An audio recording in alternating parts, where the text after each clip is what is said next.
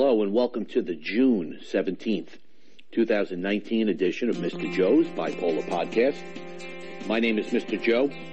This is my neighborhood. This is my life. But this is our podcast journey. Welcome to Mr. Joe's Bipolar Podcast.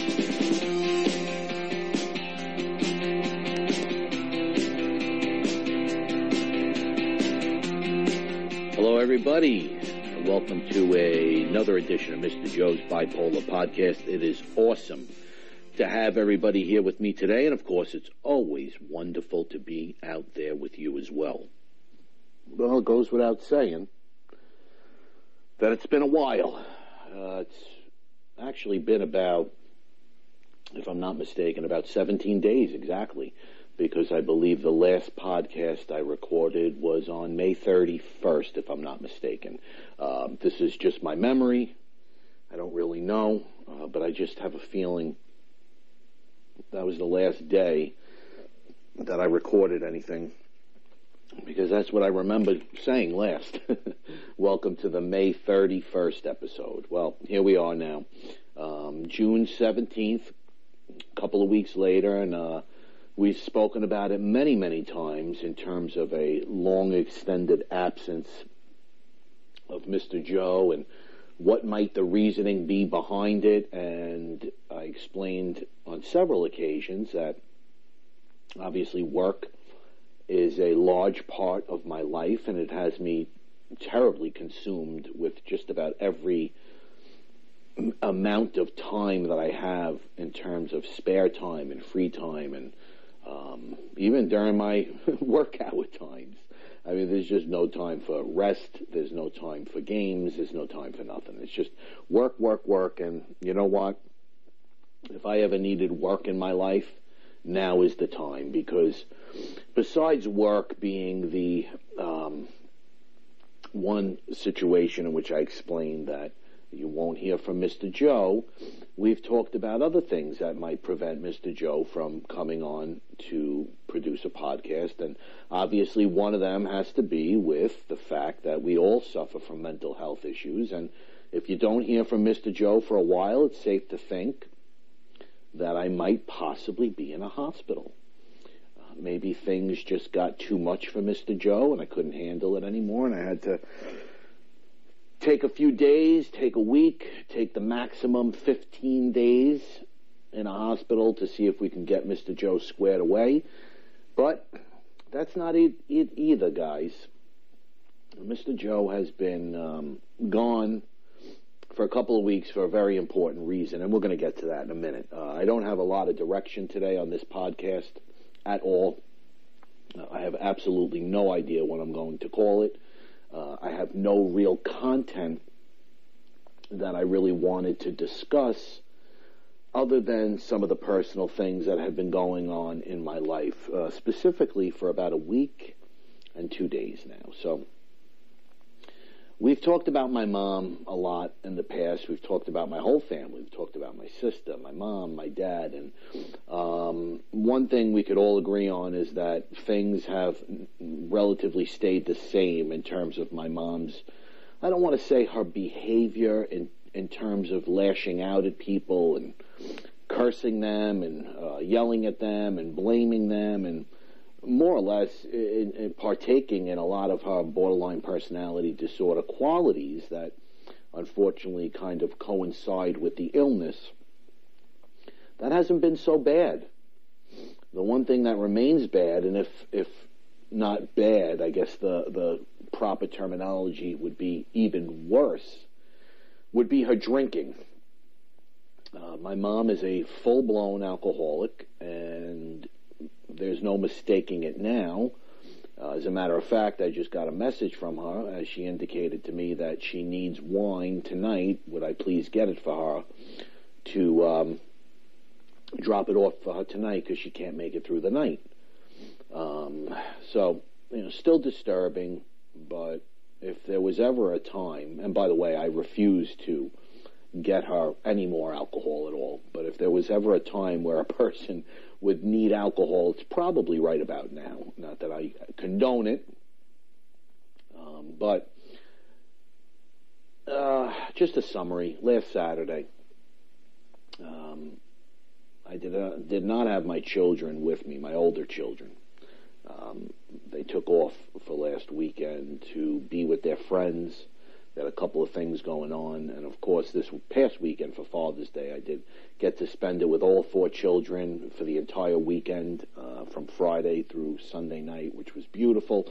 But last weekend, to be exact, it was June 8th last weekend.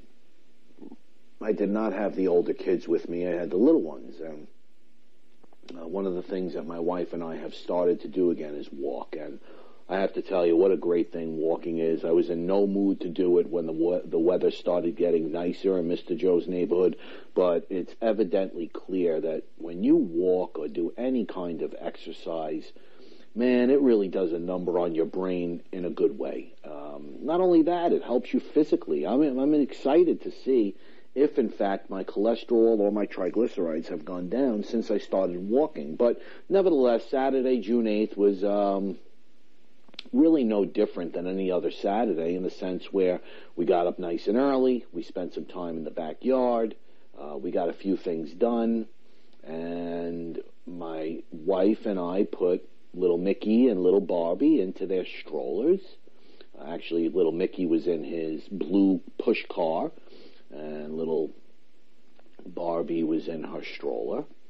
And we had a beautiful walk. And I'd say about, I don't know, a minute and a half, 3 minutes before the end of our walk, so clearly we were coming up to our home, we got a missed call from my sister. And, my wife said, "Oh, your sister called." I said, "All right, we'll call her when we get home." And she says, "Oh, she called again. Let me call her back." And she called her back, and again, we were walking, and all of a sudden she stops wheeling the carriage, and she looks at me, and she puts the phone down, and she says, "Joe, your dad is dead." I've done enough crying, to say the least. I don't know how much more crying I could do, how long a person could cry, how long this feeling is going to take to go away. But I'll say a few things. Yes, I lost my dad on June 8th. It was unexpected. And man, he's done a lot of bad things in his life in terms of enabling my mother.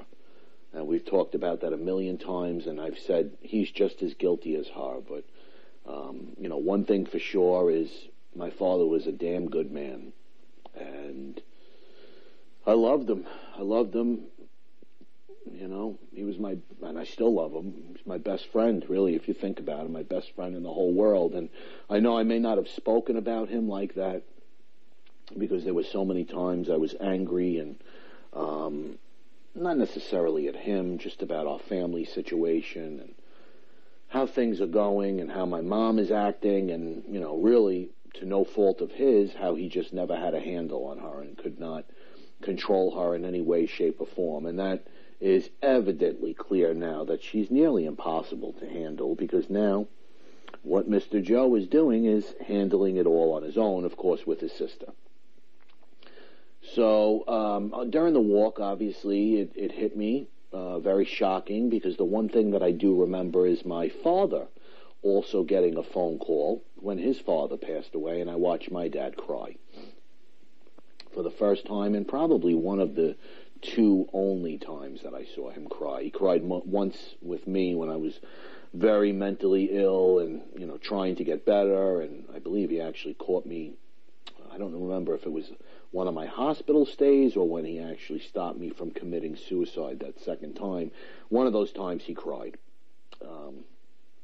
So I broke down in the middle of the street and I started crying and, I more or less hyperventilated the entire way back to my house. None of it really made sense.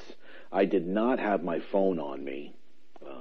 And I know I'm all over the place, but dear God, there's a part of me that is almost thankful that I did not have my phone because the message that I had to hear from my mother when my father was essentially laying on the ground, it was just very disturbing. And there are many, many things that are going to stick with me for a very long time based on this situation and how it all went down. But isn't it ironic that just a few short podcasts ago, Mr. Joe found it necessary to speak about the grieving process and how difficult it is for those of us with a mental illness. And, clearly I look around and I see people grieving over my father, those that have a mental illness and those who do not. And everybody's taking it pretty hard. But nevertheless, there was a part of me that wanted to believe my mother's drama had taken over and maybe he wasn't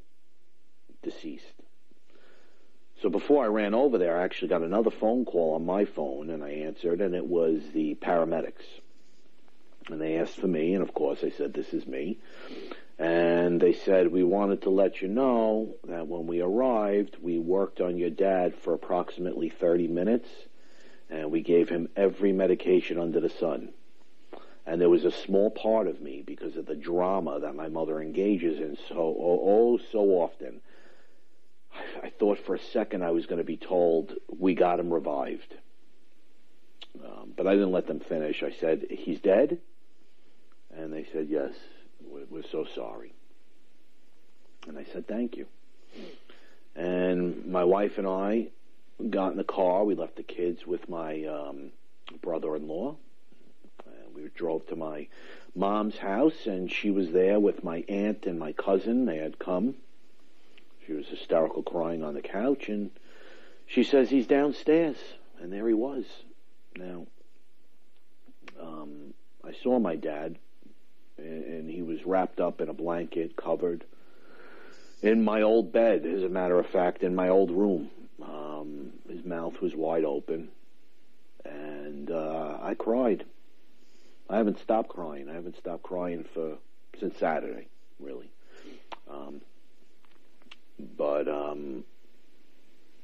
we had the funeral and the wake all in one shot on Thursday. So we waited an entire week. From Saturday to Thursday, because my mother just could not get her act together, and I could kind of understand.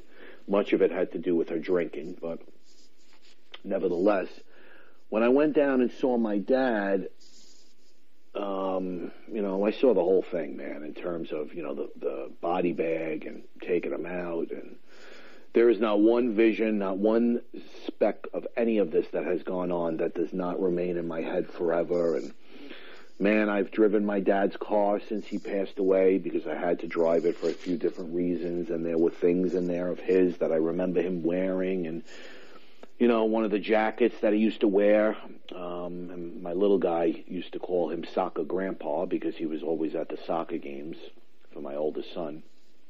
And as a matter of fact, he was supposed to be at the soccer game on Sunday, but of course he passed away the day before, so he never made it.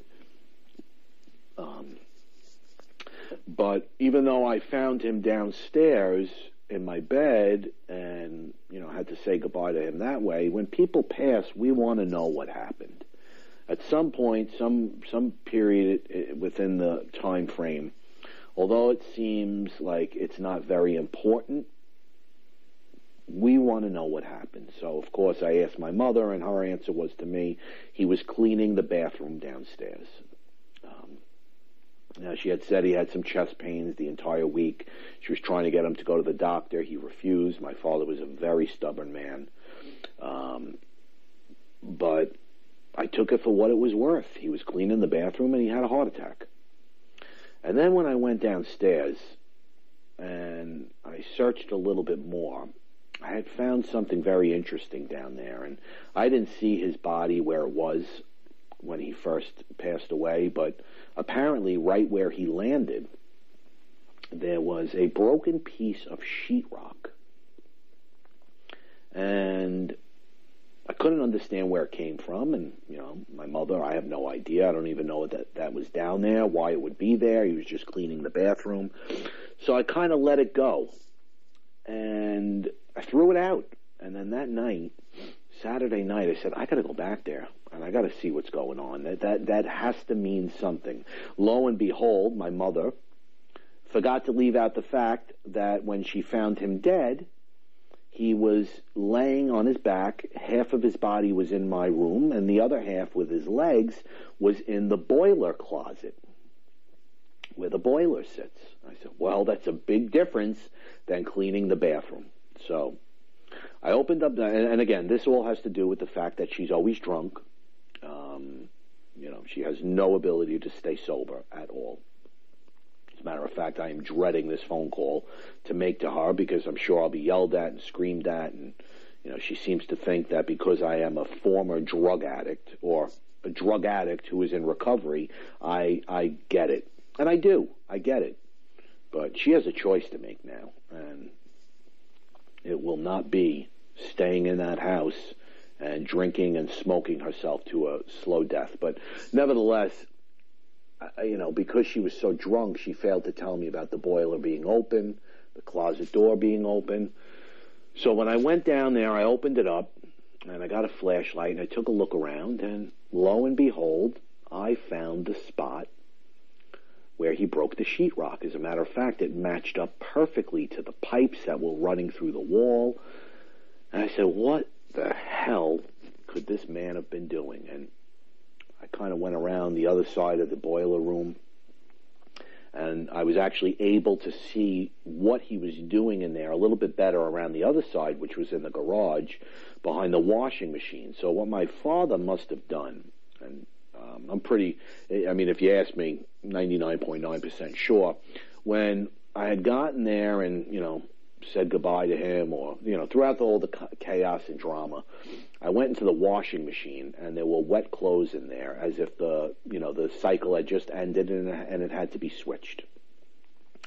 And clearly my father was about to do that, and he must have noticed behind the washing machine a leak on the floor. And this leak was hidden pretty well. So he must have moved the washing machine, found a hot water leak in the wall, actually built a little contraption and put a funnel and a container, and he tied up the broken pipe with a rag. And it's almost like the rag was kind of like eating the water. So even though it was a little bit dripping, the water would land on the rag, and kind of like, it's almost like the rag would drop the leaky water into the funnel. And that's what my dad was doing before he passed away. He had discovered a hot water pipe that was leaking, and he attempted to fix it, and he passed away doing that. And I could never stop, my brain just keeps going back to thinking of my dad being in that boiler room, and, seeing the sheetrock there and seeing it on the floor. And, guys, this is absolutely one of the hardest things, if not the hardest thing that I ever had to deal with in my life. I don't know what to think. I can't stop thinking of his face. I drove around in his car, and items of his, jackets, I would just hold in my arms and cry and kiss his clothes. I mean, I even took all those clothes out of the washing machine, put them in the dryer, and of course, what is it? All his pajamas and, all his stuff, basically. And I just folded every piece and cried. And I got to be honest, Mr. Joe, who has lots of answers usually, lots of feedback, has even produced a podcast revolving around this exact topic. I'm at a loss, everybody. I don't know what to do. I don't know what to say. I don't know how to feel. He had a beautiful, as beautiful as it could be, funeral, because he was a veteran, and they did a beautiful ceremony for him. Very, very, very scary. And my apologies, my older son, Junior, just called me. I don't know if you heard it or if it rang on the podcast. I apologize. Oof, man, he is one person that took this rough. I mean, I've never seen my older son cry the way he cried during that wake and during the funeral. It was rough. My daughter was not able to go because she had a test, a Regents test. So, anyway, I'm not sure exactly what I was saying, but for the first time in a long time, Mr. Joe does not have any answers. I don't know what to think, how to feel, how to grieve. I'm having a difficult time here at work. A lot of times I just find myself thinking of my father and I break down. Everything from the time from the time I was little up until the most recent. And I just see him walking towards me on the soccer field with his jacket on that he always wore, and my little guy, Mickey, being so excited to see him, and my oldest son being so proud to perform in front of him, and that's it. Now he's gone. So, and here's the thing, guys. We have a big, big challenge ahead of us. A big road lies ahead of us in terms of my mother, because she cannot be in that house. The amount of things that my sister and I have had to do in terms of banking and getting things in our name, and oh my goodness, I never knew how much of a nightmare all this stuff was when it comes to somebody passing away. We had to get our names on everything, because God forbid, if my mother passed away, that money would have been gone. And I know it's not about money, but we're talking about a lot of money that is going to go to all of our children. So there's no mortgage on my mother's house. She needs to get out of there. I need to sell that home. She needs to get into an apartment. This all sounds well and good, and I know essentially she's capable of it all, but there is not a person in the world that would be capable of this with the way that this woman drinks. Right the day before my father's funeral, she called me screaming and yelling at me, telling me to tell my wife's parents to go F themselves because they wanted to come to the wake. Not the wake, the little lunch that we had, and bring the kids afterwards, my little guys, which I loved the idea. They weren't going to bring kids to a wake or a funeral. They were watching them. And another phone call. Sorry, I don't know if you heard it, but I had to put you on pause. It was my son again. So that's the story, everybody. Mr. Joe is gone because his father is gone. And like I was saying, and my mother's very capable, but no matter what is put in front of a person in terms of the challenges they might face, the decisions they have to make, and their ability to move forward in life, no matter how capable a person is, when alcohol is involved and runs a person's entire life and they cannot function without it, and she has admitted that to me now, there is really no hope. There is really no hope. She can't maintain a house. She can't maintain herself. She can't take care of herself. She can't maintain a relationship because all she does is drink, smoke, and fight with people. And I think I got cut off before I said this before. She fought with me the night before my father's funeral, because she didn't want my in-laws to bring my little children to the luncheon that was way after everything, that I just wanted them there to put a smile on everybody's face, and which they did, and but it was a fight, and it was horrible. And she called my cousin and cursed her out, and it's just same old nonsense. Guys, you all heard the messages in the beginning of our podcast journey. You all heard them, and they've remained the same, and they continue. Difference is now I don't have my father to go to and talk to, and him to try to keep her in control. Not that he did a very good job at all, but my dad is gone, and that is the reason as to why you have not heard from Mr. Joe. And as I figure this out, everybody, and again, I know I did a podcast about grieving and death, but I think it's going to be a part 2 series coming soon. Because as I figure this out, of course, I will share everything with my audience, what has worked, what has not worked for me during this grieving process. But what I want to leave you with now is don't burn any bridges, guys. I know people get mad at people, and I know we fight, and I know people have done a lot of horrible things to hurt us in the past, and we've done a lot of horrible things to hurt ourselves, but this I will say. Had I not have, I don't know if the word made up is proper, but built a relationship again with my father, who never really did wrong by me in any way, shape, or form. I mean, other than enabling my mother, but,